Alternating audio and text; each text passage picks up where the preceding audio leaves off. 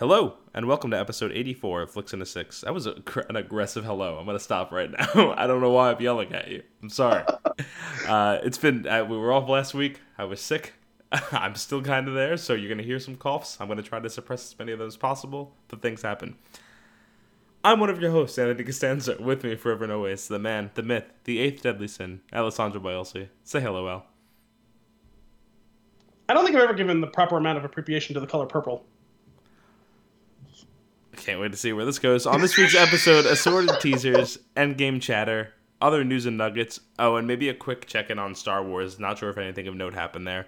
All before diving into our flick of the week. Shazam! Do we have to yell it? I noticed today, I just realized that the exclamation point is in the title. Well, two things from now on. That word will always be yelled, as will the word bat. I don't know if you started watching What We Do in the Shadows yet. Not yet, no. I'm already in love with the show. It gets me. Excellent. Well, before we get into anything else, Al, what are we drinking? We're drinking Cricket Hill Brewery. Say it ain't so. Pumpkin Ale. No. From Fairfield, New Jersey, which is probably not terribly far from you. I don't think so. I don't really know, to be honest with you. Oh, okay. Well, I don't know all the ins and outs. Even if I made that up, no big deal. So I've had a few of their beers. I think we've done one of them on the show before. I believe so. I think it was the breakfast ale or something like that. Or this is why we need an Untapped account. Yeah, which we've been talking about for about a year now. Probably more actually, but like seriously talking about for a year. We have to go back and log 84 beers. So there was definitely something. Oh man, it's gonna get so mad at us. Like, how much of a fucking alcoholic are you? They just send help. It's like Netflix, but way more aggressive. Like, sir, are you okay? Right? Yeah. Sir. Like their analytics actually mean something. Yeah. I got to knock on the door. And it's not like 911. Is everyone okay in here? We have reason to believe that somebody has alcohol poisoning. Yes. There was something on the box for this, but we bought the beer like 8 months ago. This is old. I don't have it anymore. This is Wow.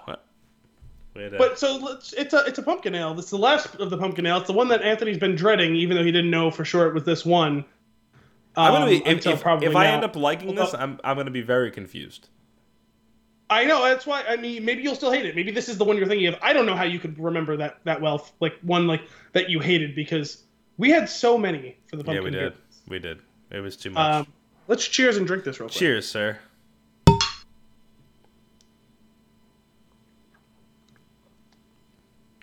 I mean, it's definitely not terrible. I don't know why you would hate it.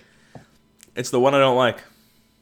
Is it? I mean, it is. It's definitely not my favorite pumpkin ale, but I don't hate it. I don't hate it to the degree to which I remember hating it, but I do recall the flavor, and this is the one that I'm talking about. I apologize to Cricket Hill Brewery. I like it. I mean, I might buy other Cricket Hill beers before it, but sure. Or I might buy other pumpkin beers and Cricket Hill beers, but if someone handed this to me again, I'd be perfectly happy to drink it again. This is fine. The pumpkin is it tastes like real pumpkin, but it smells a little funky to me. What does that smell? Pennies? I don't know. There's a little bit of coppery something to it, but no, there's something else. I can't identify it. I thought you were just going to breathe in for the next, 2-3 minutes. I was just going to let it happen. Oh, sorry. Does that not qualify as ASMR? I don't know. God. Sorry, I shook myself there a little bit there. No, I don't mind it. I can't identify what that smell is, but the other thing is, 2 weeks ago, my allergies hit me like a fucking freight train, and it's only been the last 2 days that I've actually been able to smell things properly. So I'm still getting used to being able to smell again. I feel like I'm a little rusty. It's not like riding a bike. Yeah, but as far as the takes a while to beer, get back to smell those again. As far as the actual beer goes, because I don't want to shit on this brewery, because we've done one for the show, but I've had 2 or 3 of their beers. Sure. I actually like some of their other beers, and I Yeah. don't dislike this one either. The pumpkin, I like the pumpkin aspect of it. The body of it is I don't love. I do think that the pumpkins match up well, and it's perfectly balanced to the body of the beer. I just don't love what's going on in the body. Is it very carbonated? No, I think it's probably. Is that just me? It's properly carbonated. I can tell you that there was way too much head, but that was probably more of a me thing. No, mine was too. Okay. Like insane. Yeah, it took me a couple of pours to get it all straight, but it looked nice once I got it in order. I actually, if I'm being honest, I fully expected to come in here giving this one 2 thumbs down, but it's a 1 thumb down. Okay, I guess that's fair enough. I'm excited. Can we do goings on of the Spin Tune talk real quick before we can fully do the nuggets? So for those of you guys who have been following us, we have talked about it a few times in the last few weeks. The Spin Tune Sports Show is up and running. There's a few episodes. Woo. And after a little bit of a rough patch on the episode 0 and some ironing out of flow and rhythm of conversation in the first real official episode by my partner on that, Shafe, episode 2, smashing success in all facets, sound quality, content, chemistry, and rhythm. We nailed it. It may be our high water. We can really only go down. But if you guys like this, some of you have followed because someone wrote a review of us already, gave us a 5-star review, who followed me over from Flicks in a Six to that show and seemed to like it as well. So please, if you're listening to this, review us, rate us on this show and on that show. Give it a shot if you like sports. It's mostly New York sports, but we'll do a little bit of everything. But even more importantly, long rumored, finally reawakened and rejuvenated, the writing on spintune.com is up and running. We have a bunch. We have a bunch of sports articles as me and Shafe have been promoting it. So he's doing some writing for us as well. We've added another new writer, Gary. Gary wrote something about SNL snippets, who was cool enough to retweet our thing, and we got ourselves out into the ether now. Follow us on Twitter at The Spin Tune. Follow us on Twitter at Spin Tune Sports. Follow Anthony on Twitter. You're AEJ Costanzo? That's correct. I'm at Alessandro B1187. Follow Shafe at Shafespur. Follow Gary at Gary R. Gorecki. Write us at flicksina6 at spintune.com. We want to hear from you. We love that you love us, and we want to love you back. I'll allow it. It was almost weird, but I'll allow it.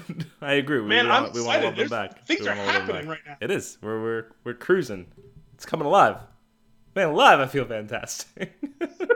Now, after I've hijacked the show multiple times in the first 10 minutes. It's fine. That's what it's all about. I'm going to give you back.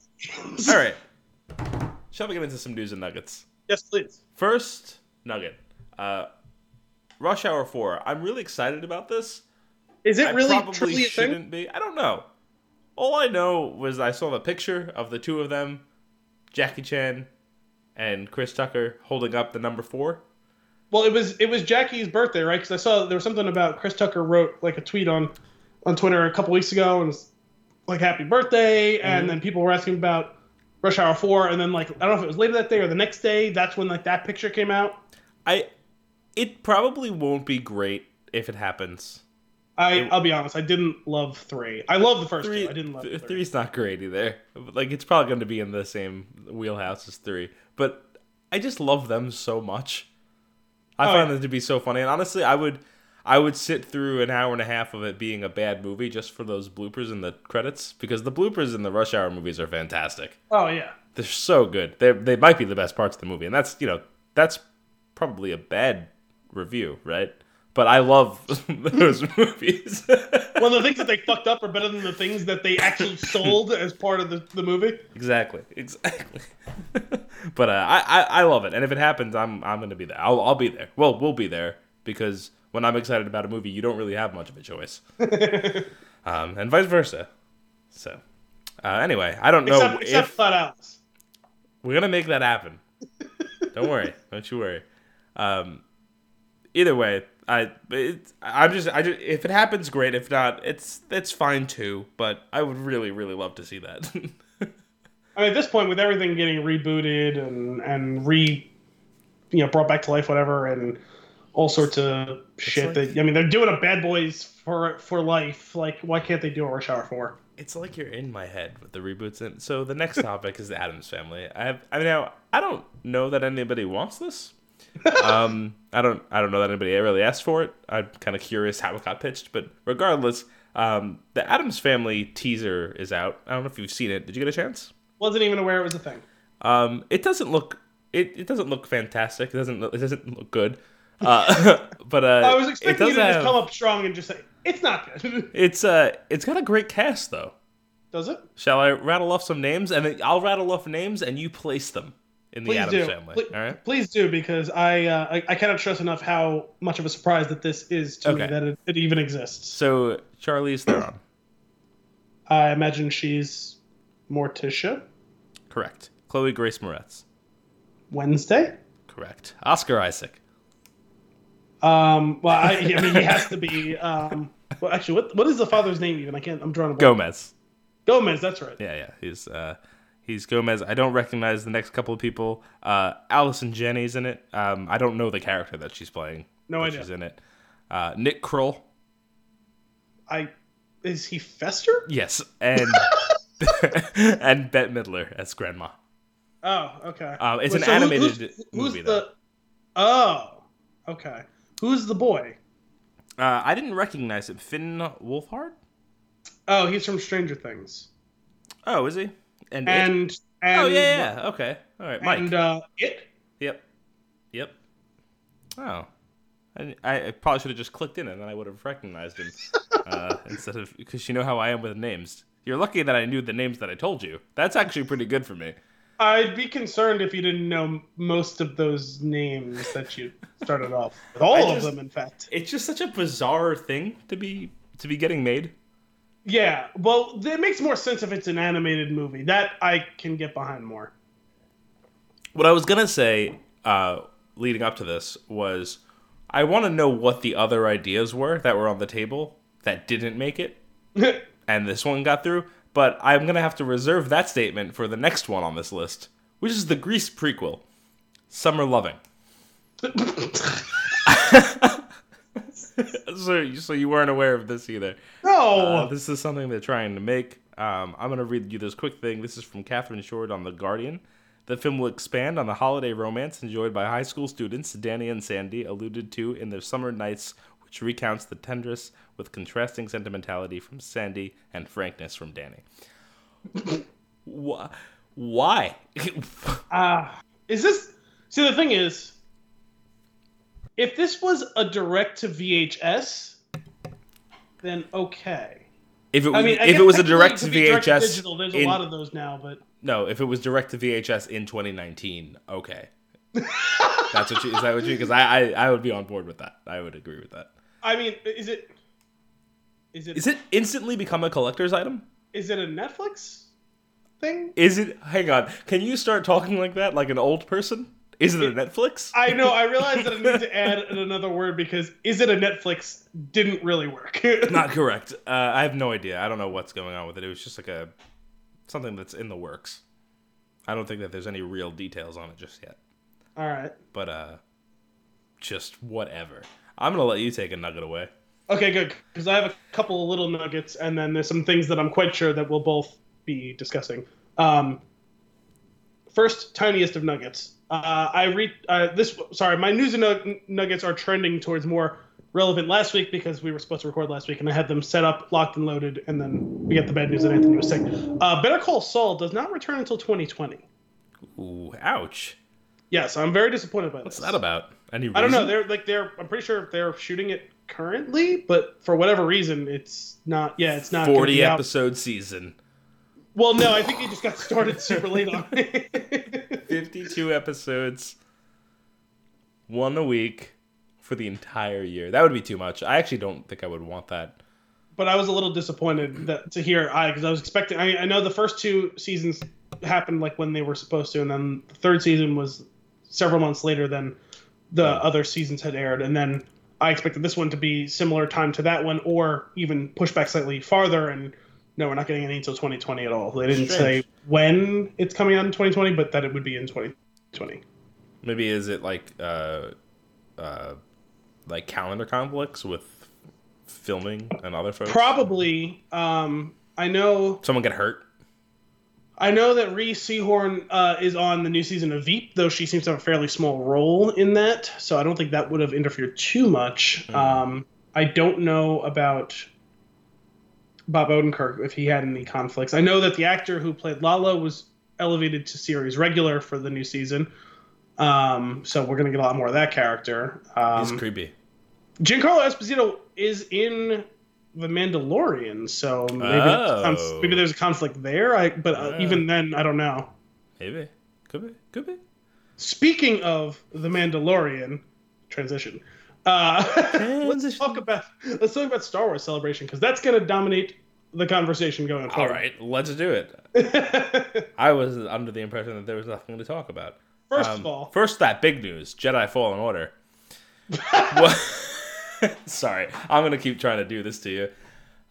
Did you see that? Roll it again. Yeah, exactly. Did you see the Jedi? Yeah, the trailer looked cool for Fallen Order, especially because looks like they're gonna make the most out of trying to continue to synergize, considering everything technically that's coming out now has to be canon.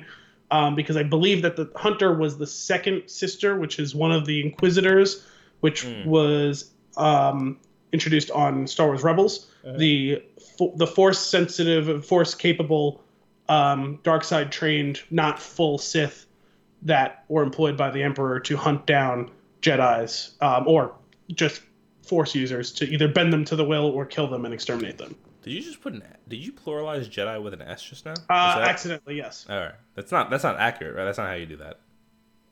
No, Jedi is like fish. All right. You're ridiculous. Why would that be the example that you give me?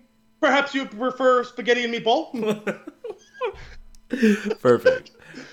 Yeah, I was excited about it because Respawn. I was like, no, it's mice. What? What? It just went.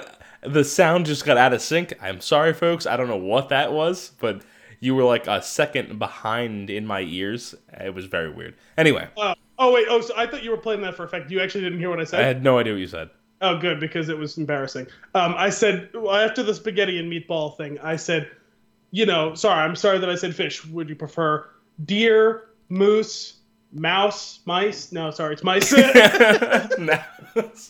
Moosin'? Yeah.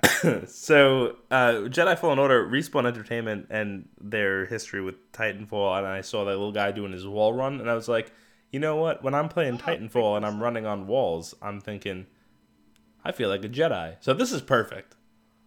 That makes sense, and I didn't realize that they were the ones who made Titanfall. Yeah, so that should be it should be interesting. I'm curious to see, though, with all the weird Star Wars development, game development issues that have been, well, you don't really know that they're issues, but there's been decisions made around these games. There's been issues. DICE blew it with both their Battlefronts. Yeah. EA canceled the Amy Hennig game. There's another one that's been kind of hinted at, rumored, that they haven't said what it is, but there is something else that's, I think, being successfully developed, but just slowly and quietly. Yeah. And then there's this game, which I haven't heard of any issues in the development. Right. It's just taken a while to get here. Well, it's strange. With the what they have I don't know when the deal started, but I think they have like a 10-year contract, EA, with the Star Wars license. So no, wasn't it like 6 years? And they've made two bad games, and now they're going to make a third. If it's only 6, then yeah, that's pretty rough. But, this may be the last game on the deal that actually comes to market. Interesting. Well, we'll see what happens there. Hopefully, it's good. I mean, I don't want it to be bad. No, I'm looking forward to it. Now, I mean, it was a cinematic trailer, so we don't have any gameplay yet. For sure. They've been slow playing all this, but I like the idea. I like the concept. It seems like a cool story. The trailer doesn't give you any indication as to how the game will be played, although I heard there was some sort of thing. Based on the narration in the trailer, people thought it was going to be a stealth game because it was kept being about, like, don't be seen, don't be this, don't be that. But it's Right. not going to be a stealth specific game, though. So I guess there will be stealth elements if you choose there to be, but it's not going to be like Assassin's Creed where it's a stealth game. Gotcha. All right. Yeah. So we'll see what happens there. We'll review that together. We can play Roll that. it again. Roll it again. Okay. So I'm gonna let Galaxy's you take this Edge, away. the next important thing. Oh my god. Okay. I mean, yeah. Like, I really want to experience that. That looks amazing. When we were in which park is it? I don't. Oh, you mean the MGM Studios? Is that what it is? I don't. Yeah. When we were in the park last year, and they were Or did building it. Did they retitle? I can't remember. It might be called something else now. I can't remember if it's called MGM Studios now or if it used to be, but that's the I park think we're it talking used to about. be, and I think it might be Hollywood something or other now. Maybe it's Hollywood Studios or something like that. It's but anyway. that park, guys. They were building it while we were there, and we went to this like little Star Wars experience thing, like that previewed it, like what it was going to be like, and like you're like trying to look past things to see what's being built, and I was just like, I was real bummed out that it wasn't there. I mean, granted, after that, then we went to Hogwarts, and it was the most amazing thing that ever happened. But It sounds like this is trying to blow Hogwarts out of the water. yeah, so it's gonna be a long time before you can get in there. Yeah, because even whenever it is supposed to open, and I'm forgetting the date, it's gonna be fucking sold out for a year. Oh yeah, it's gonna be insane. But it does sound like a really cool concept. No, they're going all in. This is based on what I didn't watch the panel for that one, but I was reading a feed from someone who was at the panel, and the level of detail they're going into with this thing is fucking wild. Yeah. Like, there's gonna be, listen, you had me if they're gonna have blue and green milk. Like, Right. No, there's some really cool, like, interactive, like, not just like the 3D or 4D things. Like, it's gonna be like experiences and Basically, they're gonna be like LARPing. and all that's, yeah, basically. It sounds cool as shit. I'm not really a theme park guy anymore. Obviously, I mean, I enjoy roller coasters like anyone who likes a quick adrenaline rush and all. But I would like to check this out. This looks cool. Absolutely. Maybe we'll take Flicks and Six Roadshow. Man, And we record from the cantina. live show? It's like our final. It's clearly our final episode. First of all, if we do a live show, which we would love to do, we need obviously some more listeners. So, guys, tell a friend if you know anyone who's ever seen a movie before to listen to our show. That's pretty much. That pretty much. Yeah, that's make you. Have you seen a movie? I think you're qualified. We've got the show for no. But yeah, would we like to do a live show down the road? Absolutely. Yeah. But it's gonna be at somewhere way smaller than fucking the Star Wars cantina. Literally, as cool as that would be. All right. Next Star Wars topic. The Mandalorian. God damn it! Go on. At this point, let's save the best. No, but I'm serious about it this time. I actually want to talk about the Mandalorian because the cast is great. The directors and writers and that they've assembled are great. And diverse. Fucking Jon Favreau, Taika Waititi, Bryce Dallas Howard, Dave Filoni. Like, that's cool. That's a cool list of people. It's a very diverse. I mean, you got a guy who's out and out comedy. You got a Star Wars super fan. You have the guy who is in charge of the Force, essentially. As far as what goes on screen nowadays, I didn't know that Bryce Dallas Howard was into directing, but that's kind of cool. Like, yeah. She certainly has the pedigree. Her father's a pretty famous director, if you hadn't heard. Who is that now? They knew. Perfect. I was trying to come up with something real quick. That wasn't the best thing I could have done, but it was at least timed right comedically. The gears in both of our heads are turning because I was trying to come up with something as well. Yeah. And the cast is great, as we've mentioned it before, and I'll run through it again real quick because they finally released some pictures, some character information. There's Pedro Pascal is playing the eponymous Mandalorian. I don't remember if we got his actual name yet or if it's just it. I read a brief of they didn't, as far as I could see, they didn't release it to the public, but at the panel, they played a clip from an episode that ran for like 5 minutes or something like that. Okay. So I don't remember if they said his name in it or if it was just referred to as Mandalorian or something like that. I don't remember.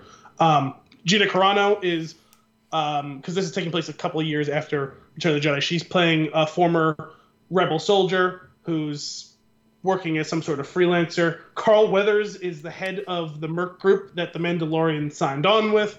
Werner Herzog is some sort of Imperial officer, I believe, because there's a whole scene with him having something to do with some stormtroopers or something like that, some of the people who are left from the destruction of the Empire. And there's a whole, I think they still have kept it hidden, but Nick Nolte is playing, I think, some sort of alien. There was some other people mentioned. Taika Waititi is playing IG-88, the bounty hunter droid from that scene with the bounty hunter lineup in Empire Strikes Back. Perfect. Who became a fan favorite in the expanded universe. It's cool as shit. Oh my God. It's gonna be good. It's gonna be. I'm excited. Is there any info on like number of episodes?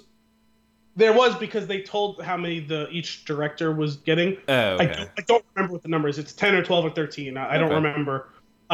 They also announced, I think Disney Plus is launching officially, I think in the beginning or middle of November, and that show would be at launch, because part of what was going on, I think in the few days before Star Wars Celebration Chicago, they unveiled what Disney Plus would look like the subheadings of the things that would be on there. They confirmed what's going to be there at launch. So that all that information is out there, which is cool. Excellent. I'm looking forward to it. Me too. I'm gonna run out of shows eventually, and then that's gonna be like there just in time. Oh yeah. And I think they even offered you can like pre-order to sign up for the service. I haven't yet. That's I'll get it when it comes out, but I'm not pre-ordering it. There's no reason to do that. I just figured if anyone was interested, I'd let them know. Unless you get do you get something for pre-ordering? I have no idea. I didn't look into it because I wasn't going to do it, but I did hear that you could like sign up to pre-order, I think. So it's such a strange thing. It's a remnant of the like physical media past. It's possible. I mean, I don't know. For all I know, they might be offering early access. Like maybe if you pre-order, you get on a week earlier than everyone else. I have no idea. That's pure unacceptable. Wild speculation. What else happened on the Star Wars panels? That's it, isn't it? That's all I heard. Okay, no. In all seriousness, I watched. Hang on. Go on. In all seriousness, at this point, you all know about the first official reveal of the trailer for Episode 9. Oh my God. The Rise of Skywalker.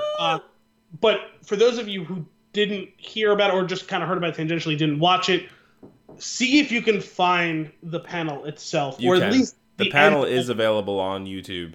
I watched it live. Did you watch some of it? I watched that live. I knew it was coming on, so I wasn't doing anything that day, so I was watching from the beginning, and I texted you. I knew you were sick. I didn't want to bother you, but I was like, okay, like I have to let him know that the trailer's coming soon, and I know you turned it on eventually. I thought it was cool. I think it started out a little choppy. They had Stephen Colbert host the panel. He brought out J.J. Abrams and Kathleen Kennedy pretty quick. They were chatting for a bit. The audio wasn't great. The audio was clear, but it was super low on the stream because I had my speakers up all the way. The speakers on my computer are like JBL. They're pretty solid speakers. I just physically couldn't hear them that well, and there was a lot of stuff going on at the house. So I missed some of what was going on. Then they brought out just Anthony Daniels for some reason. Amazing. And then they brought out almost all of the main cast. It took me about 90 seconds to realize that Adam Driver wasn't out there, which is a little weird. But they did a little Q&A with everyone. It was cool. They introduced you to was it Naomi Aki is playing one of the new main characters. So they got to talk to her a little bit. They still keeping that really under wraps who she's playing. It was great to see Lando out there. Oh my God, so good. I don't know what was going on with Oscar Isaac. He looks like he is homeless. Can we just get Lando as the Master Code Breaker trending, please? I know, you're so on. If we can get hashtag Hammer trending. Fuck, I should have put that on that tweet that went viral earlier. Unbelievable. Missed opportunity. It really is. Now I'm thrown off. We didn't get to see Carrie Russell. She wasn't out there at all. She's supposedly a main character. I still don't think they've told us who she's playing. they're keeping it super under wraps, so I don't know what that will reveal to. I'm excited. She's a really good actress. But Adam Driver wasn't there, which is weird. They didn't even address like, hey, he's busy or whatever. Obviously, he's going to be in the movie. We see him in the trailer, and based on what happened at the end of episode 8, it's pretty obvious he's going to be important in this one again. Right. But there was someone else who wasn't on. Imagine he was just like, nah, I don't really care for what's going on with this character. I mean, he's a dick. I have inside information. No, he was probably busy. It's not a big deal. There was someone else who wasn't. Well, Mark Hamill wasn't there, but that's okay. We know he's going to be in it. There's someone else who wasn't on stage, someone that we didn't know that we should expect, and so they played the trailer at the end of the panel. They filed everyone off the stage. They turned it down dark. It was in a gigantic theater where everyone is watching, and I loved the trailer. They've crushed the trailers, so all good. the new movies. If I'm being, I texted Al this. I legitimately, I'm not even embarrassed to say, I teared up. I didn't tear up, but I was on the edge of my seat. And so I love that they had Luke narrate. Yep. And some of the narration was stuff from episode 8. Some of it was new stuff. I don't know if it was cut from 8 or if they had him re-record it. I think it's pretty obvious he'll be in it, even if it's just for 5 minutes. In some capacity, yeah. And that's fine. As much or as little as they want to use him, great. The trailer was cool. I didn't realize until I was having a conversation when I introduced someone, friend of the show, Caleb, didn't even know the trailer came out. I saw him 2 days later after the trailer came out. That Friday, I saw him on Sunday. We watched the trailer together like 5 times at his house. He loved it so much. And I was like, yeah, like they've always crushed trailers. Like the Phantom Menace trailer is known to be one of like the greatest trailers of all time, even though the movie didn't necessarily hold up. But I didn't realize it's been so long since I'd seen the Phantom Menace trailer because the movie came out 20 years ago. Like, why would I still like remember the trailer that? Because I was a kid when it came out. I didn't realize that they actually cribbed from that. It was a carbon copy in some ways, the way with the title card about every generation has a legend and stuff like that, which was super cool going back and looking at it and seeing how they mirrored it. Yeah, the side-by-side is great. The narration works so well on so many levels as this thread that you can pull from episode 1 all the way through the saga to episode 9, right? And it worked really well as the specific ties to episode 8 itself and the self-contained trilogy 7 through 9.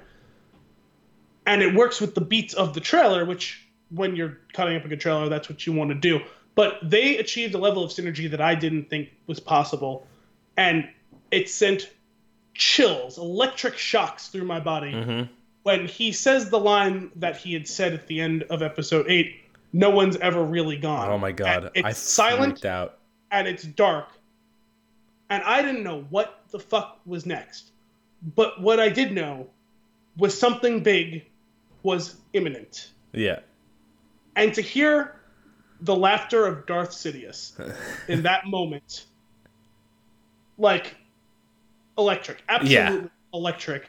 And to the piece de resistance, after it ends, as everyone's screaming and applauding, they wait a second and they slowly bring the lights up, and Ian McDiarmid is standing alone on the stage with a microphone. God, I'm getting chills recounting it.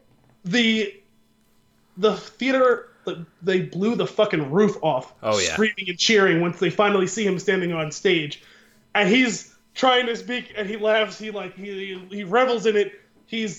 I loved how much he wanted to be there. Yeah. And he finally waits till it settles down, and he gets his Darth Sidious voice on and says, "Roll it again." And they play the trailer again, and he walks off. Again. That was a good impression. How fucking oh my God. Perfect. It was 11 out of 10. The reason why that is so, like, other than the experience itself, like why it's so perfect, is when the trailer ends the first time and you hear when you hear that, I go, I was now mind you, I was sick and I was like completely out of it. Yeah. And I've been having like weird fever dreams. So I was like, what? Wait, what? And then he was on stage and I was like, oh no, I heard that right. And then he said, roll it again. And I went, please roll it again. and then when they rolled it again, if you were watching it live, the second roll didn't actually play properly, but it's fine. I just watched it in the darkness anyway. Yeah, amazing. The video was a little rough because I think they left the lights on, right? Well, they didn't actually. The first time they did it, I think they cut it into the feed, and the second time they had the camera on the screen. Well, but the thing is, they did a split screen because they were showing the audience watching the trailer again when they were playing it the second time. So that Everybody was freaking out. They left the lights up because they wanted you to be able to see the reactions on people's faces. I've never felt like I was in a room that was so far away. Yeah, it was an otherworldly experience. I've never seen any sort of promotion in media like that before. It was incredible. And now, you know what? It's fitting because this series has been a pioneer in so many ways. Sure. To do something like that. I could be wrong. I could be misinformed. There could have been something else like that. To me, it was one of the singularly unique bits of media that I've experienced. Yeah, I'm with you on that. And I will say, it's really interesting. If you listen back a couple weeks, I was talking about how I'm insanely excited for Endgame. So excited that I can't express how excited I am, that I can't believe we're also getting a Star Wars movie this year, and how am I going to be more excited than I am right now? And then it happened in a matter of 3 minutes. I was going to say, for a few minutes, did you just forget a little that Endgame was even a thing? Yes. 100%. And I was like, okay, so it's very clear to me. I mean, I always knew this in my core, but obviously Star Wars greater than Marvel Cinematic Universe. Somehow I've always known. You're gonna have to stop killing me. I know. Please hold. No, but the thing is, I've been crushing it. It's been perfect. I've got you on the ropes, and I'm just hitting you with body blows now. Yeah, it's not great. Just punch the guy that can't breathe. That's fine. Fine. The one thing I forgot in detailing the trailer, another thing that I loved about it because it's just so perfect, having the Leia loving theme. It was so good. Also, having footage that they could pull on, amazing. Yes. Yeah, I'm still curious. I still have questions. I'm still curious how they manage her. I'm still curious how they manage the Emperor being back. Is he a Force? Is he a Sith ghost? Right. Is he a clone? Possessed object? Possessed object? Did he come back to life? Did he survive somehow? Because they're going to. It's very clearly the wreckage of the second Death Star on Endor, and I'd seen stills during the panel. I was like, you know what? That looks a lot like Endor, except or the forest moon of Endor, but the lighting is different, which makes sense in a movie made almost 35 years later or whatever. So, and then they had that in the trailer, and I was like, okay, I was right. They are gonna go back to Endor. They're gonna find the remains of the Death Star, whether they find him or some version or some essence of him there, or if it's part of a larger chase or manhunt to find him. Maybe there's some sort of race to the finish between the good guys and Kylo Ren. What's blowing my mind is I'm kind of curious which. There's a chance that that's the opening of the movie. Of course, anything can go. Well, not the opening, because the opening is always over the top, crazy action sequence. No, but it could be the opening battle could be them on a race to get there, and then 20 minutes into the movie they could get there. And I wonder, a couple of amazing things. First off, the Anakin's lightsaber making return fused together, so the design aesthetic of it is really cool. I actually don't love it. I wish they would give her own lightsaber. I think it's interesting to me because it's not. Things are changing. Yes. Right? So she doesn't. The old rules maybe don't apply. Right? Where you have to make your own thing. Part of me that was one of the main things that you hit on becoming a Jedi. Well, it's a catch-22 because on the one hand, Skywalker. On the one hand, there's letting the past die and not having to quote unquote do the path of becoming a Jedi, including forging your own lightsaber. But on the other hand, if you're going to reject that, you have to keep that lightsaber, which has been from the beginning of the series, and it's someone else's thing, and it's continual callback to that thing, and it doesn't allow her to be her true self. You know what I'm saying? Plus, we had a nice clean break, literally and metaphorically, with that in the previous movie. So I can understand what you're saying about trying to reject the idea of the Jedi path, but on the other hand, it's still keeping her tied to that thing from the past. I do think it's going to come down to one of those, like, she doesn't know how to make one, and there's no one to help her learn except maybe the texts.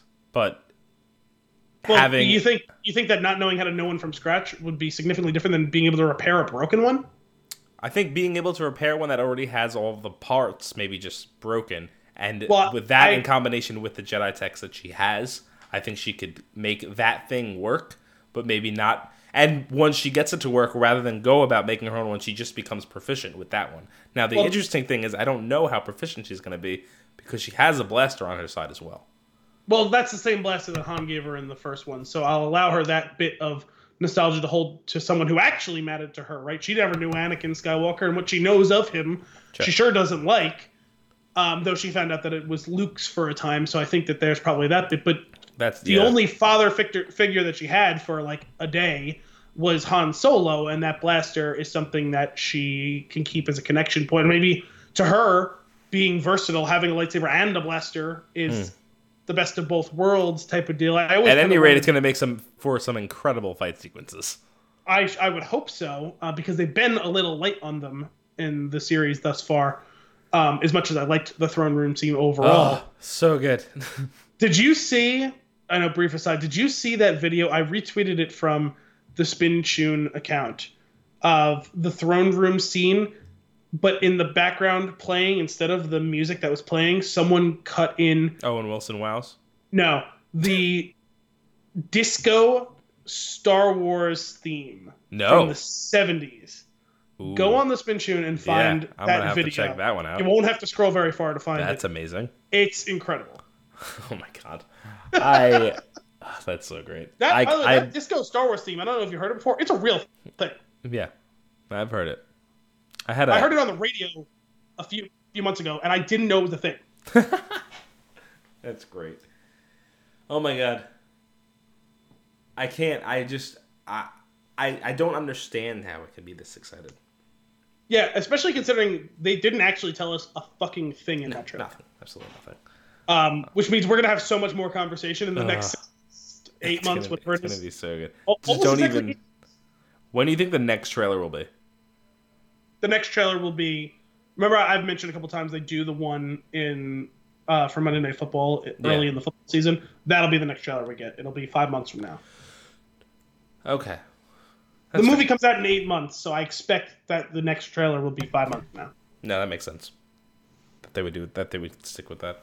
Oh my god, I'm just like replaying scenes of it in my head, and it's just so exciting.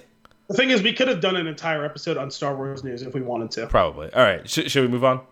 Yes. All right, let's move on. As much as I'd love to continue talking about it, we've soaked up the opportunity to talk also, about it. The longer we stay on it, my head's just going to explode, and then I'm not going to be able to see it. So, let's move on. I've got just a... Actually, do you have anything? You have nuggets, right? News nuggets? I have one trailer to discuss, and then one more amorphous nugget to discuss. Give me the trailer.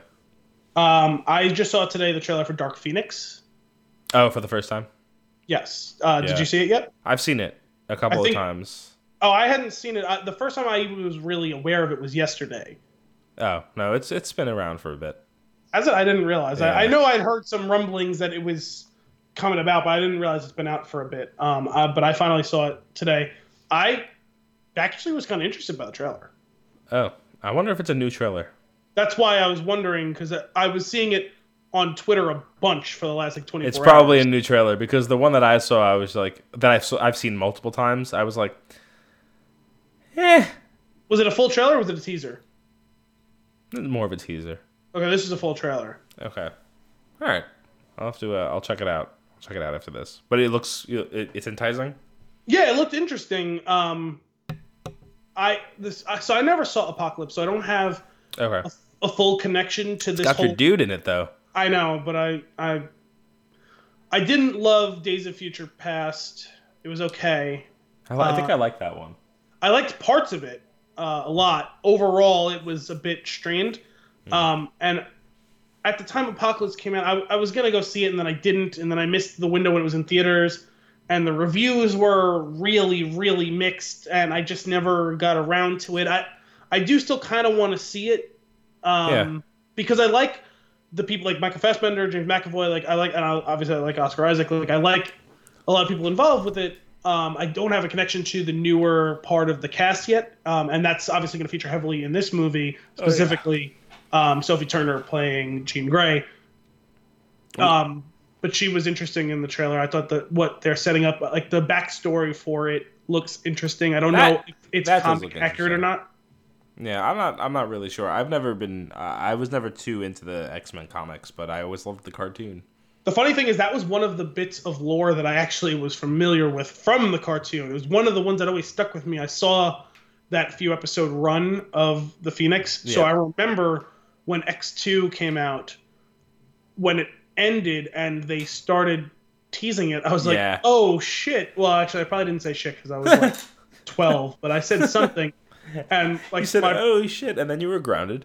Yeah, no, like my parents and like my brother were like, what? I was like, they're gonna do the Phoenix thing in the next one. They're like, what are you talking about? I was like, I'll let you guys find out what happened. You wouldn't understand. Yeah, kind of, because I barely did. But the point is, I thought it was cool that like even me who wasn't like steeped in the lore knew that was a big thing that they were teasing. Right. No, that was pretty cool. I do remember. I remember that. I remember understanding what was happening when that played. But yeah, I'll have to check out a new trailer. I mean, I don't know. It's kind of been the X-Men series on film is a little played out for me. Yeah, I'm ready for the hiatus that's going to come before they incorporate it. Yeah, exactly. I think it's time to go to bed for a little bit. Just like unfortunately Star Wars will, but you know what? Actually, that was the one little bit of the footnote that I don't know if you caught in the interviews that Abrams and Kennedy gave, and even if you did, I don't know if the audience did. There will be at least a year or two hiatus. Well, I'd say we'll call it at least a 2-year hiatus before we get any movies because there's nothing currently in development. Right. Which we knew more or less. Which is fine. It's really fine. Like that's good. No, I don't have a problem with that. I just want them to get them right. So if it means they have to take a year off or 2 years off, like that, I don't want them to take 5 years off, but a year or two, I'm fine. They're not going to because at the end of the day they're a business. But if they took another hiatus and when the next time it was available, like my kids were ready to see it, I'd be okay with that. Well, the thing is, they're going to take a substantial hiatus from the saga, from the titled episodes. That's going away for a while. Yeah. Which is fine. Like you said, give the people who are involved a little time to breathe, give everyone a chance to move on and resettle and do something else. But what they said is in the very near future, Kennedy, the story group, including like Dave Filoni, Pablo Hidalgo, all those people, J.J. Abrams, not J.J. Abrams, Rian Johnson, David Benioff, and D.B. Weiss are all going to sit down and they're going to chart what the next 5-10 years of Star Wars looks like, what Star Wars means for the next decade. That's exciting. The two of the pairing of Benioff Weiss, Johnson on his own, are going to plan their separate trilogies, but they're going to be interacting with each other on each other's trilogies. Right. And they're on the inner circle for what is to come next for everything that Star Wars is. Oh my god. And that's exactly the way they should continue doing it. 100%. And I love that, they're keeping it's a very finite group because there was the whole thing with Colin Trevorrow and Lord Miller. It didn't work out. Abrams was there from start to finish in some capacity all the times. Kathleen Kennedy, Dave Filoni, those people were all there. But as they're ushering in the new guard, having them all, hey, you're doing that thing, I'm doing this thing, that's cool. That all makes sense. That all works for me. They're going to start, Benioff and Weiss are going to start pre-production of their movies very soon.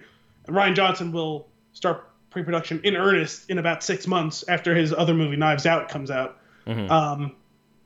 And like they've already said, they've had very early discussions. There's in some way, shape, or form talk surrounding the development of something about the Knights of the Old Republic, or specifically the Old Republic, whether that be a TV show on Disney Plus, whether it be a movie, whether it be, it's been strongly hinted that the Old Republic might be where Benioff and Weiss go.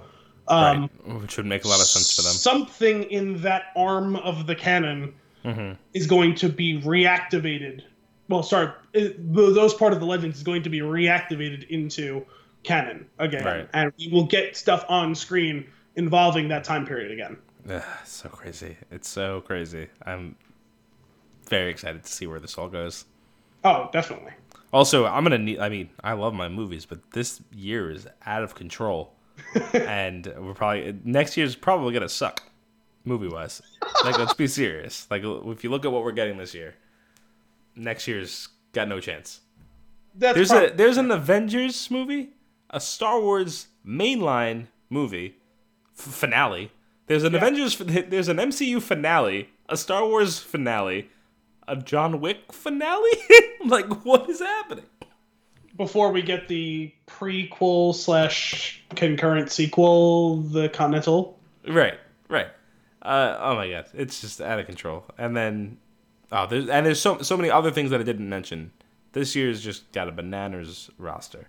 Oh, definitely. I've got one last thing, so I'll do that before you give me your other nugget. Okay. Just a warning. So there's the Russo brothers put out a letter encouraging folks to, like, be excited, have fun, don't spoil Endgame. That's generally the tone with the hashtag don't spoil Endgame, which is trending, and I encourage you all to not spoil it and use the hashtag as well. Especially don't spoil it for us, because we're going to be seeing it later than we wanted to.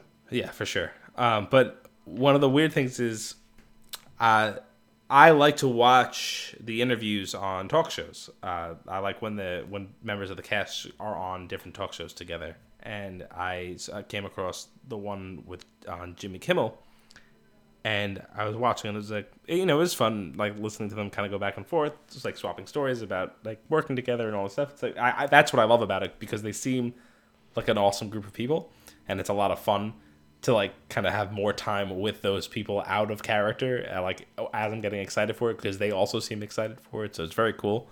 But that being said, they played a TV spot or a special clip on that episode of Kimmel, and I'm pretty sure something got spoiled for me in it. And I was like, oh, did they? Because they usually do play that sort of thing. Yeah. The words that were spoken, which I'm not going to repeat because they may have been a spoiler, I was just like, and then I just turned it off because I was like, I don't know what else is going to happen in here. But it's basically a scene that's in the trailer extended in its actual context with what the characters are saying to each other on screen. And like I said, not gonna say it here, but I was just like, wait, who does what now? And then I was just like, I'm out. So just as much as, like, don't spoil, like, you can accidentally have this stuff spoiled for you. So I've been, anytime I see something that looks remotely related to it now, I'm actually just avoiding it entirely. We've only got a week to go, so time to fire up the block cannon on Twitter.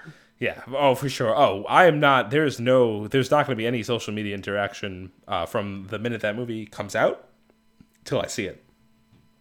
Don't worry, we'll still be on the Spin Shoot and Spin Shoot Sports Show. Yeah. Well, yeah, I'm not looking at it. I will, Anthony. Okay. All right, I'll take a look. I'm gonna put earmuffs and blinders on. Eyemuffs? Eyemuffs and earmuffs. But anyway, that was just like a PSA to really just watch out, because there's stuff. There is already stuff out there, going around. So don't get this movie spoiled for you, because it's going to be a big deal. Robert Downey Jr.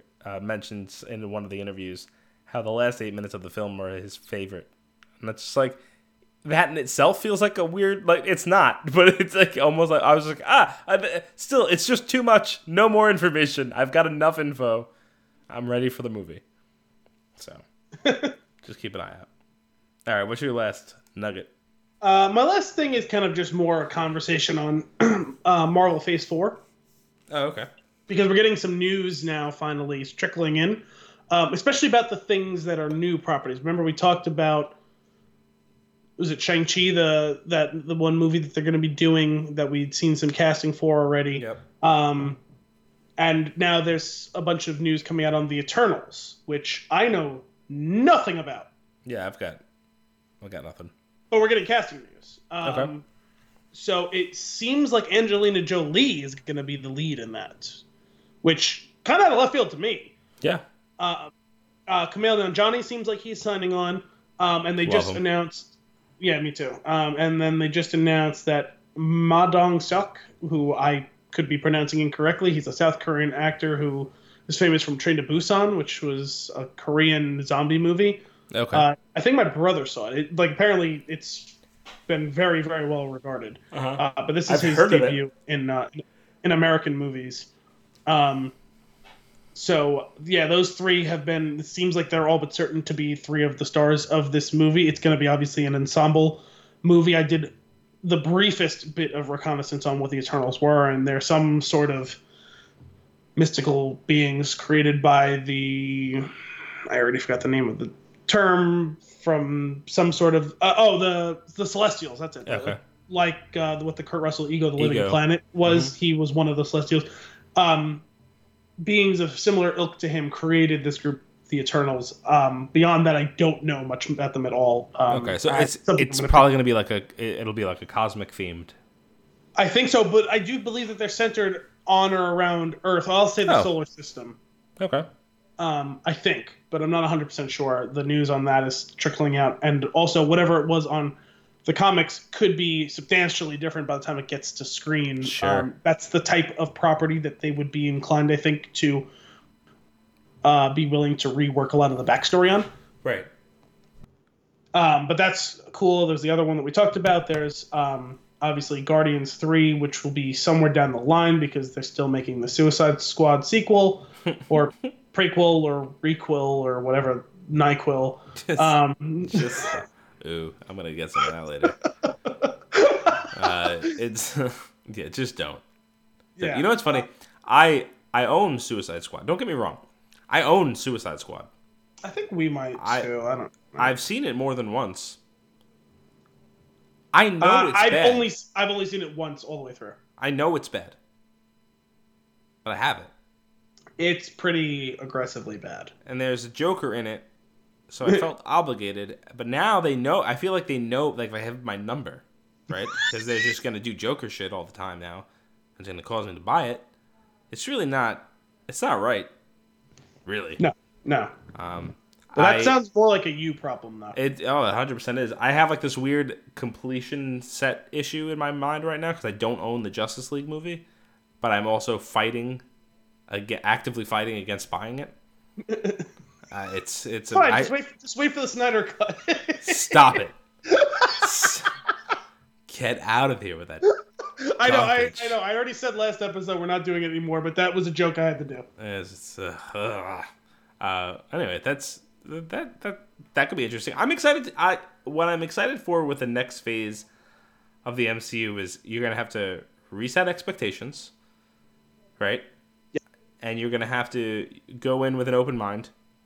And that I really Kim and I have been talking about this lately. When you see like a movie that going into a movie and not having any idea what it's about is actually kind of liberating, and it's making watching the movie a lot of fun. Sure. The last time that really truly happened for me was on something like this was episode 8. Mm-hmm. Because Infinity War, we implicitly knew a lot of what was going to happen. Sure. Or were able to draw accurate conclusions about the big picture things that were going to happen. Maybe not some of the specifics, for sure. But yeah, for a lot of these things, you go in with a certain bit of awareness of what's to come, or at least like the synopsis. It's nice to be able to have a little blind faith that I trust that they're going to make something that there's going to be some version of me liking. You know, I may love it, maybe my favorite movie ever. I might be, that was really good, but not an all-timer for me, whatever. But the point is, I'm coming out happy. You know what I mean? Yeah, for sure. I mean, and don't get me wrong. Like this will backfire sometimes. Like sometimes you're going to get the first season of Jessica Jones, and then sometimes you're gonna get the second half of the season of Luke Cage. Like it, you got to take the good with the bad. But I'm excited. I mean, I know the thing is, I know that the movies are gonna be. They're not gonna put them out unless they're good. Yeah. Well, at this stage, no. So, it's we'll see what happens. It's gonna be interesting. What I'm interested in, I'm excited about, or what I'm appreciative of them doing for Phase 4 is we're gonna get a good mixture of some stuff that we've already been introduced to, as well as some stuff that we haven't seen before. We're gonna get a Captain Marvel 2, a Doctor Strange 2, a Black Panther 2, Spider-Man Far From Home is gonna come out a few months after. Oh my God, that comes out this year? Jesus Christ! They moved up the date a few days too. It's July 2nd is this now official release date. Unbelievable. We're gonna get all of those things, right? And then we're gonna get the Shang-Chi. We're gonna get Eternals and other things as well. I'm sure. Either I'm forgetting some things that they've announced, because actually, they announced the Eternals a while back, but I didn't realize it was a movie. I actually thought it was gonna be one of the Disney Plus things. And now I'm realizing, no, it's an actual movie. This is going to be something that's part of Phase 4. And on top of all of that, we're going to get the shows on Disney Plus. There's Scarlet Witch and the Vision. There's the Loki one. There's a Black Widow movie that's coming out. You know what I mean? And again, that has potential to be maybe a prequel or something concurrent with what we've gotten, or it could be a true sequel. I don't know. They're keeping that under wraps, obviously, until after Endgame comes out. Right. Well, what's interesting is with the number of characters that they are going to continue to get movies, like you mentioned, like Spider-Man, Doctor Strange, Captain Marvel, folks that Black Panther, ones that we know and love already. They're doing, it's basically the same. They have the same amazing formula that they had before. We're going to give you a movie a movie and then we're going to throw in Paul Rudd as Ant-Man. Like, you know what I mean? Like, we're going to throw in this other one, but don't worry, Avengers is coming out a few months later. Like they're gonna do, like they just do that, and then they're like, oh, I actually like that character, so then they do that again, and like they have a really good thing going. They know how to play the audience. It's very impressive and terrifying. That they just have, like, they literally, like, that they have their hand in my wallet. Like, it's amazing. Treat us gently. I respect them, but I fear them. Treat us gently, our Marvel Entertainment overlords. Right. You can have the control as long as you keep giving us the product that we want. Because if you don't, we're gonna have problems. Then you're just DC. Yes. Speaking of DC, shall we get into our flick of the week? Transition. Yes, let's do it. All right, Shazam. Just say the word. I didn't realize this had it's a tagline, a subtitle?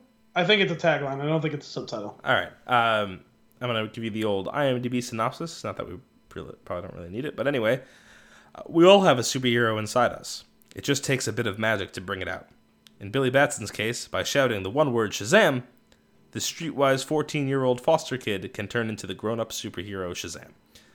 That's pretty much it. Let's get a couple things out of the way right quick. Let me get your tweet length review. Can you give me one of those? Sorry, I realized that I probably should have brushed up on these notes that I wrote 9 days ago. A tweet length review. It doesn't have to be it doesn't have to be constrained to the actual character count. You know what I mean? Just give me a quick review. Part of it is here in one of my notes. This hits the beats of a classic origin story, and it's fine here, but it's getting time for DC to move on past that. Okay. That's actually pretty great. It's pretty close to what I have. I'll put period, a rousing good time. Okay, so I wrote entertaining character dynamics explored with the weak storytelling of a tired origin formula. Good for a few chuckles. It's not the best. It's in the upper half of the modern DC. The fact that I don't know how to unpack that best, because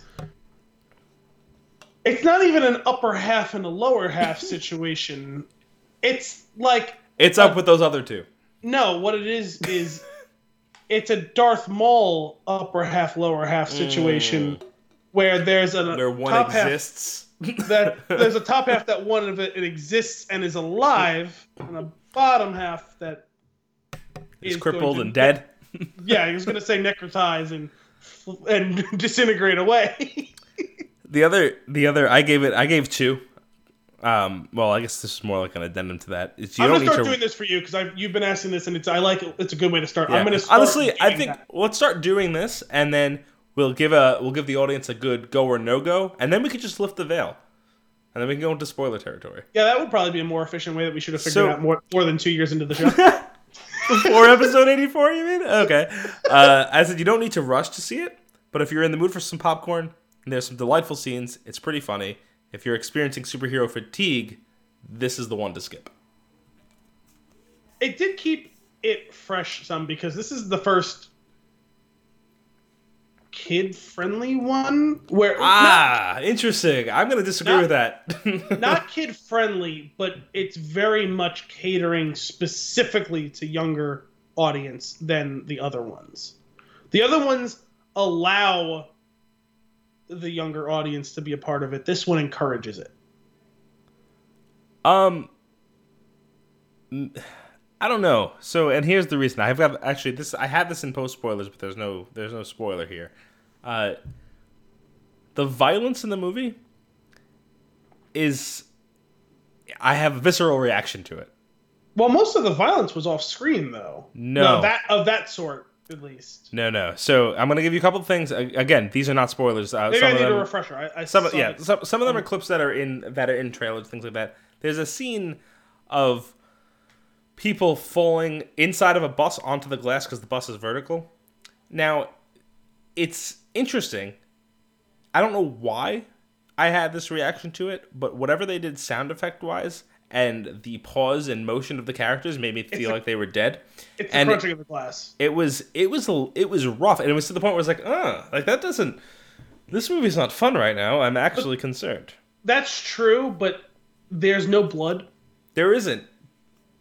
But surprisingly, and the it's, things that it's things more that brutal. There was potential for horrific stuff was like some of the like demonic. Guys, it's the 7 deadly sins. Okay, the demonic stuff. If most of that happened off screen, really. Sure, most of that stuff did, and that stuff wasn't even like that happening off screen was fine. And well, no, what I'm saying is it was suggestive of were they to have put it on screen would have been a little more gory than what we saw. For sure, and that's why I'm saying it's more encouraging of a younger audience. But okay, I understand what you're saying. I just think that some of the other like the violence that you wouldn't expect to be put off by, I was put off by, and that's the stuff that I don't think was really suitable for. I guess I just didn't view that as violence because it was more of the accident variety. Well, there's that. There's a scene, someone getting hit in the head with a blue ball. I'm just gonna put it there because we're in pre-spoilers. Glowing blue ball, hitting the head with it, and it's also very like it is intense the way that it goes down, the way that it happens, and the sound that it makes, and the way that they play it out. It's uncomfortable. It's a weird level of uncomfortable that I didn't expect to feel watching a movie like this. Yeah, but that could have gone into Kill Bill Volume 2 stuff, and again, it didn't. Right. So it didn't go into NC-17. Yeah. I know it was rated R, but like, why was it even rated R? Like, that's ridiculous. But yeah, what was the Kill Bill. Oh yeah. But I don't know. It's some of the stuff was a little. I didn't personally like have a problem with it. I was just like, oh, that was a little aggressive. That was a little weirder than I expected. They gave me a little bit more than I needed there. I understand what you mean, but because it was done tastefully, visually, and because a lot of the tone is definitely preteen teen, and a lot of the humor and jokes were as well. That's why I'm saying it's more obviously catering to a slightly younger audience than most of what's come before it. So, do you suggest our audience go see this if they haven't yet? Yeah, it was a good time. It was a fun movie. Yeah. It's something that I won't be upset when they announce officially a sequel to. You know what I mean? Like, sure. Yeah, it was. There's a lot of fun stuff happening. Like I said, overall, my opinion on it is if you are one of those folks that is kind of getting tired of these movies, you're going to be tired of this. And I will say that they did a good job, considering they just no holds barred. We're doing an origin movie. Yeah. Unlike something like Captain Marvel, which found a way to recut it and redress it in a way that Yeah, that was cool. would be otherwise. They did do some things when they did the classic, experimenting with your powers montage. They did it in a way that's never been done before. Yep. So that's the way that if you're gonna just do a no frills origin story, that's the way you do it to try to get past a bit of that whole thing. But it suffers from a lot of the classic 3-act origin story things where you don't get much in the way of pacing of action, and it just builds to one final fight that ends up being underwhelming, rather, with one exception. There's also a lot of like wink wink at the camera references to like the universe and the world, which they do seem to be positioning him to be something of the rated PG-13 Deadpool.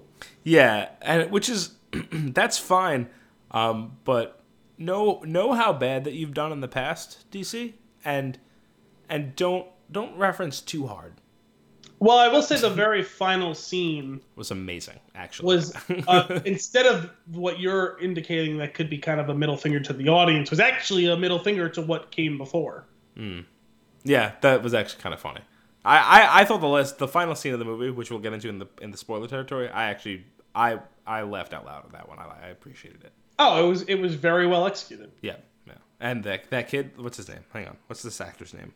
Asher Angel or the other one? No, Jack Dylan Grazer. Well, I guess it's the other one because in the final scene he has this incredible scream that he does multiple times in the movie, like a yell, like it's a short, like yell scream, and it's abrupt that it just ends, and it's like an excitement or fear, and it's hysterical. I don't know why, but it's so funny, and he does that in the final scene. It's great.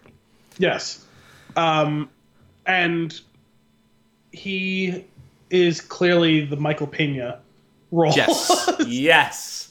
Oh my god, I rewatched Ant-Man, and he's amazing in that. So amazing. Okay, cool. Shall we get into the post-spoilers area? Might as well. Lifting the veil. So the movie starts off, and I'm like, what's up, Lionel Luthor? So I don't know if you watched Smallville.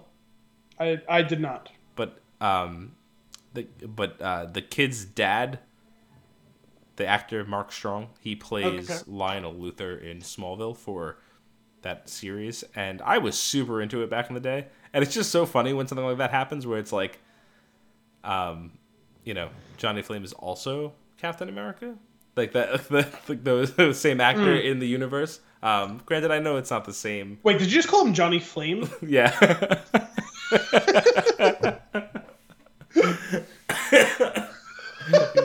No? No, it's definitely not his name. But anyway, you know what I'm getting at. And I'm sorry, Johnny Flame sounds like a male porn star name. I know. I was wondering if you were going to get that. But anyway, I thought that was interesting. I was like, oh man, I remember this guy. He was an asshole in Smallville. I was like, oh, still an asshole. I feel right at home. What a douche. What a douche of a father. That guy sucked. There's a lot of people who sucked in this movie. Yeah, there's a lot of rough characters. Very, very weird. But yeah, the father and the brother suck. They suck. Real douche canoes. When the brother gets thrown out of the window, I was ready to jump up and clap. There was a lot of family members getting thrown through windows because the father did in the prologue as well. Yeah, well, actually, when that happened, I went, good. And then he's blind, right? Oh wait, no, that's also Smallville. Yeah, no, he was not blind. Though I was a little confused because me and my brother went to see it and we're like, oh, how the fuck is he still alive? And then they flash forward and that whole thing's going on. I was like, wait a minute, he's okay. Oh no, okay, he is in a wheelchair. Fine, I'll allow it. We're staying consistent here because he got up and walked away from that way too easily. Well, not walked, I guess, but still. Was not a joke on the handicap. I was honestly was a little thrown there. What's the deal with DC's CG? I don't know, but it's still bad. And again, that's kind of the point I was making about it being more childlike, because it reminded me more of how like a child's show's CG would be. Yeah, it's just At this point, though, you know what they... Even if the texturing was as bad as it is, and some of the other... Some of the models don't seem finished at times, the thing that throws me the most is that they have not figured out perspective. Well, the thing I don't understand is they spend a ton of money on these movies. I know. Why is it so... It just looks cheap. It looks really bad. So where is the money going? Because, they're putting out the same budgets as the Marvel movies, and the Marvel movies are cutting-edge CGI, and this CGI is stuck in 2005. Marvel movies are de-aging people by 40 years. Yeah, effectively. It's ridiculous. And then you have Gluttony running around looking like special effects from the original Ghostbusters. Like all of them looked like that stop motion CGI what were the creature? I don't even know what those hellhound things were called. I know that it was the Gatekeeper and the Keymaster ultimately, but I don't remember what the actual things were called. Right. Yeah, neither do I. That's fine. But horrible. And I was just like, it is jarring when you're watching it, and it pulls you out of the experience. Yeah, I don't understand where is the money going? I don't know. Someone's got to know. I mean, it wasn't exactly a star-powered cast. It's not like Zach Levi's famous enough, and Mark Strong is a famous actor, but a character actor.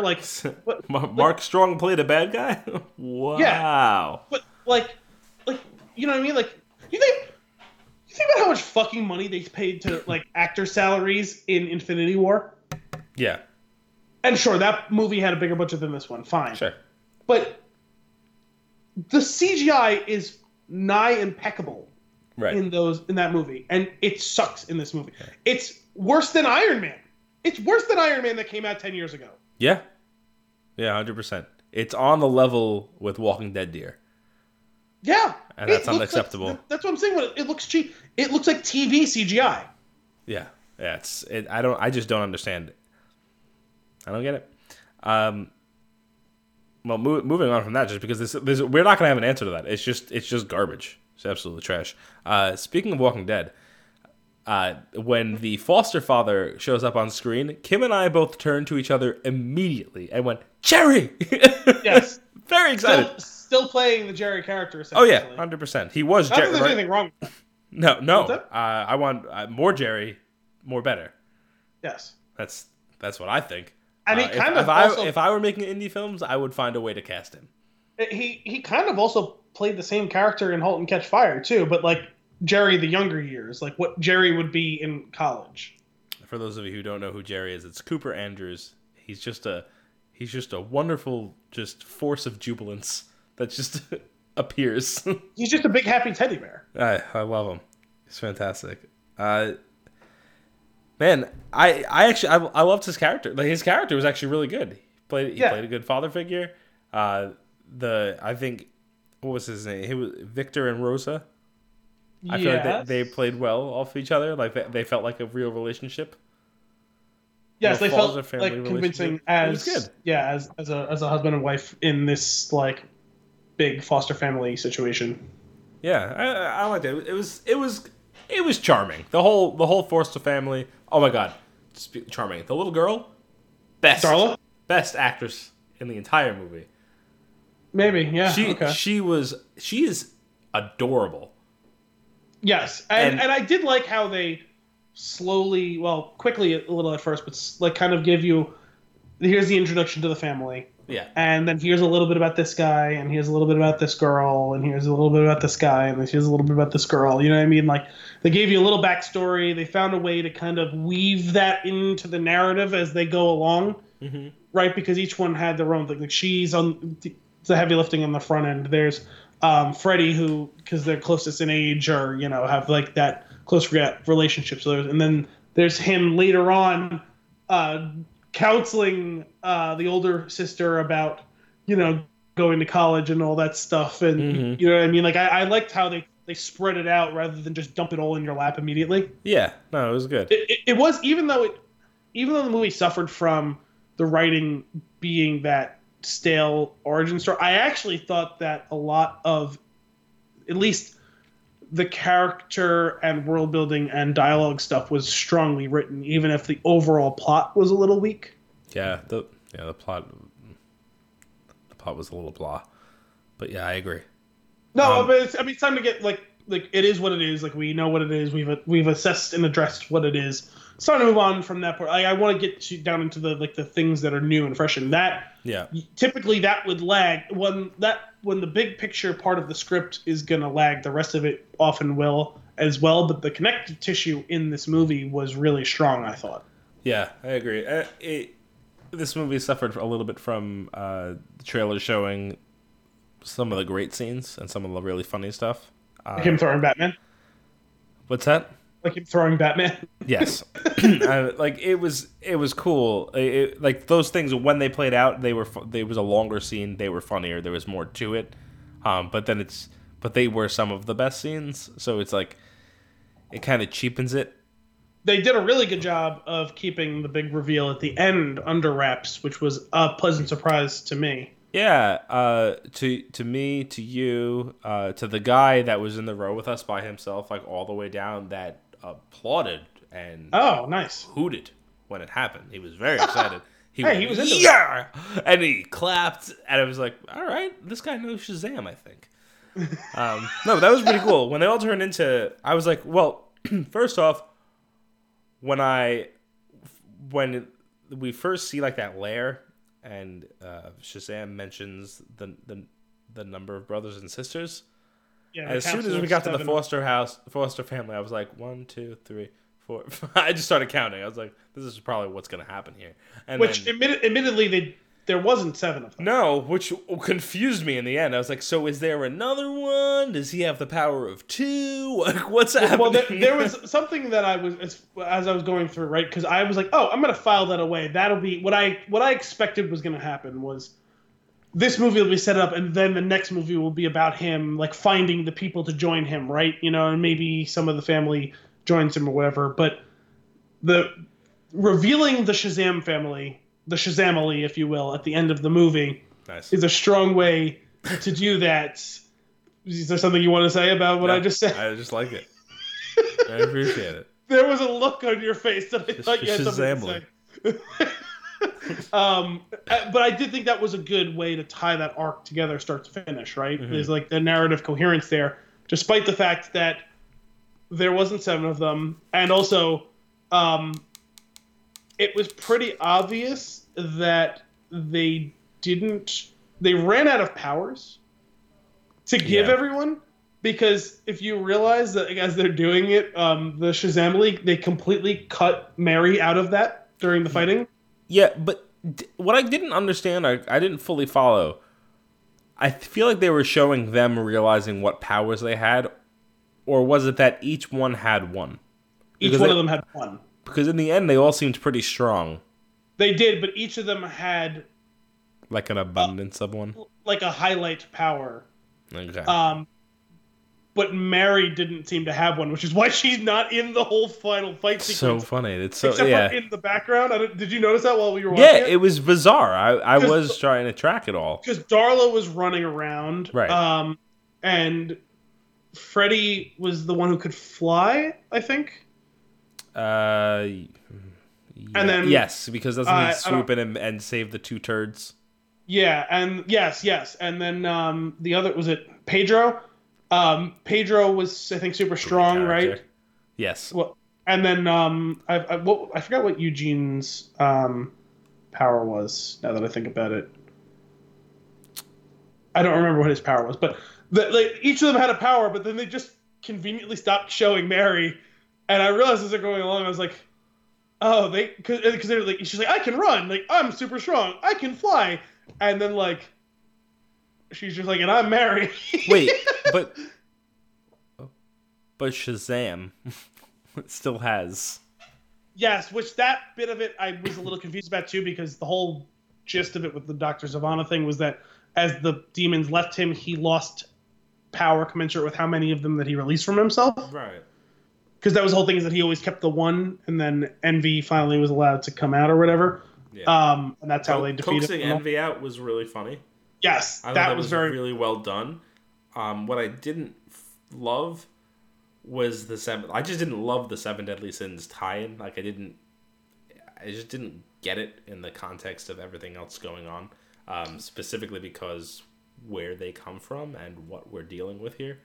Well, I think there was an opportunity for them to show it manifest itself, where specific devious things that he did were tied to one of them being the dominant sin at the time, right? You know, because he did the whole thing, right? Which one are you? And he says, was it greed or whatever it was? Yeah. Like, whatever the thing was, he says, you get to have him.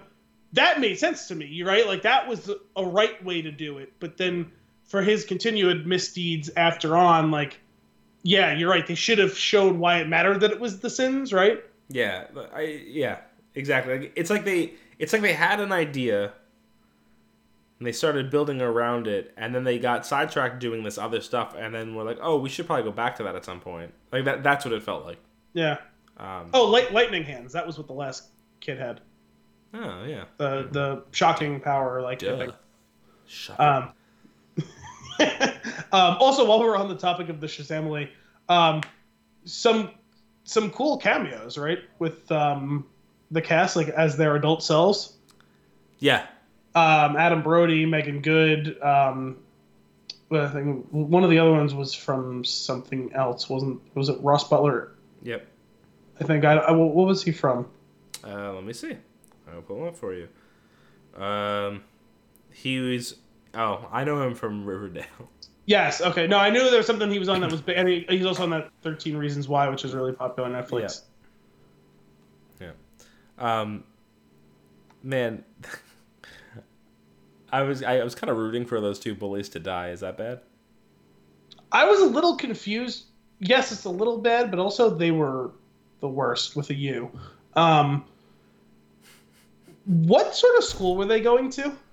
I don't know. I don't understand. Because it was like K through 12? And a pickup truck? What's what I'm saying, because like there was like an 8-year-old girl in that school, but in the same school there was a kids who have their driver's license and a jacked up pickup truck. Yeah, and it's like I feel like the only reason they had that scene was so that they could lift it and drop it. Sure, and also, why were they allowed to park kind of on the curb on the middle of a main road? Yeah. See, these are the things. Like what was going on there? It's like when something like that happens in a movie, my head kind of just like cocks to the side and I go, what? Yeah, because like, and it's not like it happened just for the one scene when they first introduced it like that. Fine, but then like they come to school on another day and are just half on the curb, parked. Like there's no other cars parked in the street. It's not like they were in a parking spot badly. No. It's very clear that in that school zone, there's no one supposed to be parked. Why are they not parking in a parking lot? How is it not getting towed every day that they're at school? I don't know. And again, I cannot stress enough. It's immersion breaking. It was like, it's not like it was like some tiny little like private school where like it was K through 12. It was like a big fucking school. It was like a high school. It was like a campus. Yeah. What school were they going to? Very, very bizarre. It was funny though, when you look at the crowd and like someone's got a Batman backpack, and it's like that's kind of funny. Like I get it. Like it's real like world too. Because it's quiet. You know what I mean? Like you're just living in the world. Yeah. The Superman bullet, the authentic Superman. Yeah, bullet, that was good. I like that. And if you're gonna do something overt, that's like vague enough that it doesn't bother me. Mm-hmm. Let's talk about. So I already mentioned Darla, the best character. When she's older, but she's still 7, great, hysterical. Well, I guess it was true of all of them to a certain extent. I mean, but she was the youngest, so like it just made it very silly. Yeah, because she was just running around like with just this childlike glee on her face because she can move really fast, and I thought that was hysterical. Well, childlike glee is definitely the way to refer to all this, because like Zach Levy was having the time of his life. Oh, yeah. This movie, like even more than Jason Momoa as Aquaman. Yep. I felt like, and well, maybe not childlike, we'll say, teenage, like whatever, like he sold that role of that, that whole big scenario, right, of like a young kid who's like, you're welcome for not getting robbed. Like it's the like that it was he was a big kid. It was great. Yeah, he was having a good time. Like he crushed it. I like him. He's a good actor. He's got good personality, and like he nails all like the awkward like stuff that you expect from like a teenager who's trying to like act tough, all that stuff. And like, I read some criticisms of people saying that they didn't feel that he reflected the young version of the character, and I disagree with that. Strong disagree. I thought it was actually kind of spot on. I was like, oh, you're play. It's like it's actually difficult. You're playing that kid playing his part older. Yeah. Like, well, okay. Like, there's a lot to think about there to make that work, and I think you pulled it off, and I think that's impressive. Yeah, there's actually he played a kid better than the kid did. Yeah. The kid played older than his years because that's what a kid who like lived on the streets his whole life would be like, right? Yeah, especially when you're suffering abandonment issues. Mom's just a garbage person. Billy's mom is a garbage person. Oh, that was bad. It was really bad actually. Yeah, and the thing is, like, I called it in the beginning because, which I don't think that's like much of an accomplishment to call it, but it's like they're going through it and like, okay, like the kid gets lost, and okay, so like a few hours is like, so did she like die? Are we gonna find out that she, like?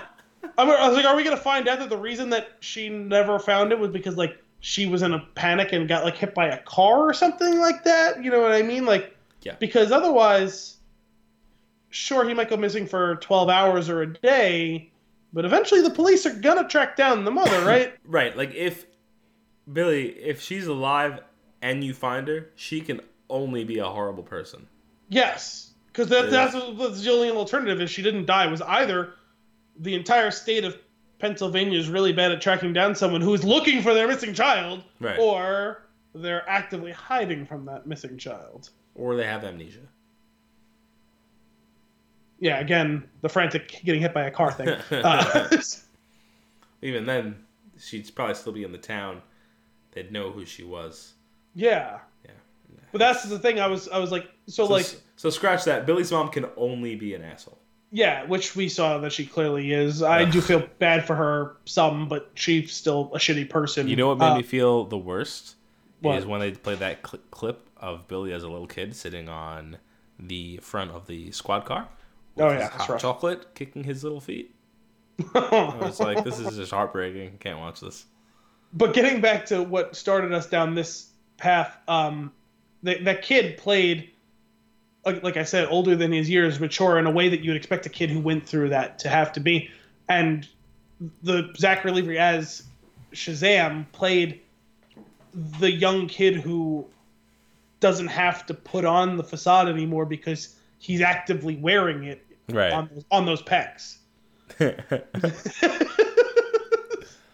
That's great. That was another when I was talking about the Freddy's character doing his scream. Another one of his screams is when he touches his chest, and it's shocking. He goes, like he lets out these like ridiculous sounds, and they're so funny. I love little things like that. That cracks me up. Yes, definitely. I only actually have one other note on here, and it's about the final scene. So, do you have other notes? I was a little disappointed with Dr. Sivana / Mark Strong. Yeah. And I don't view it as a failing of Mark Strong. I don't think they gave him enough to do. They just didn't write the character out.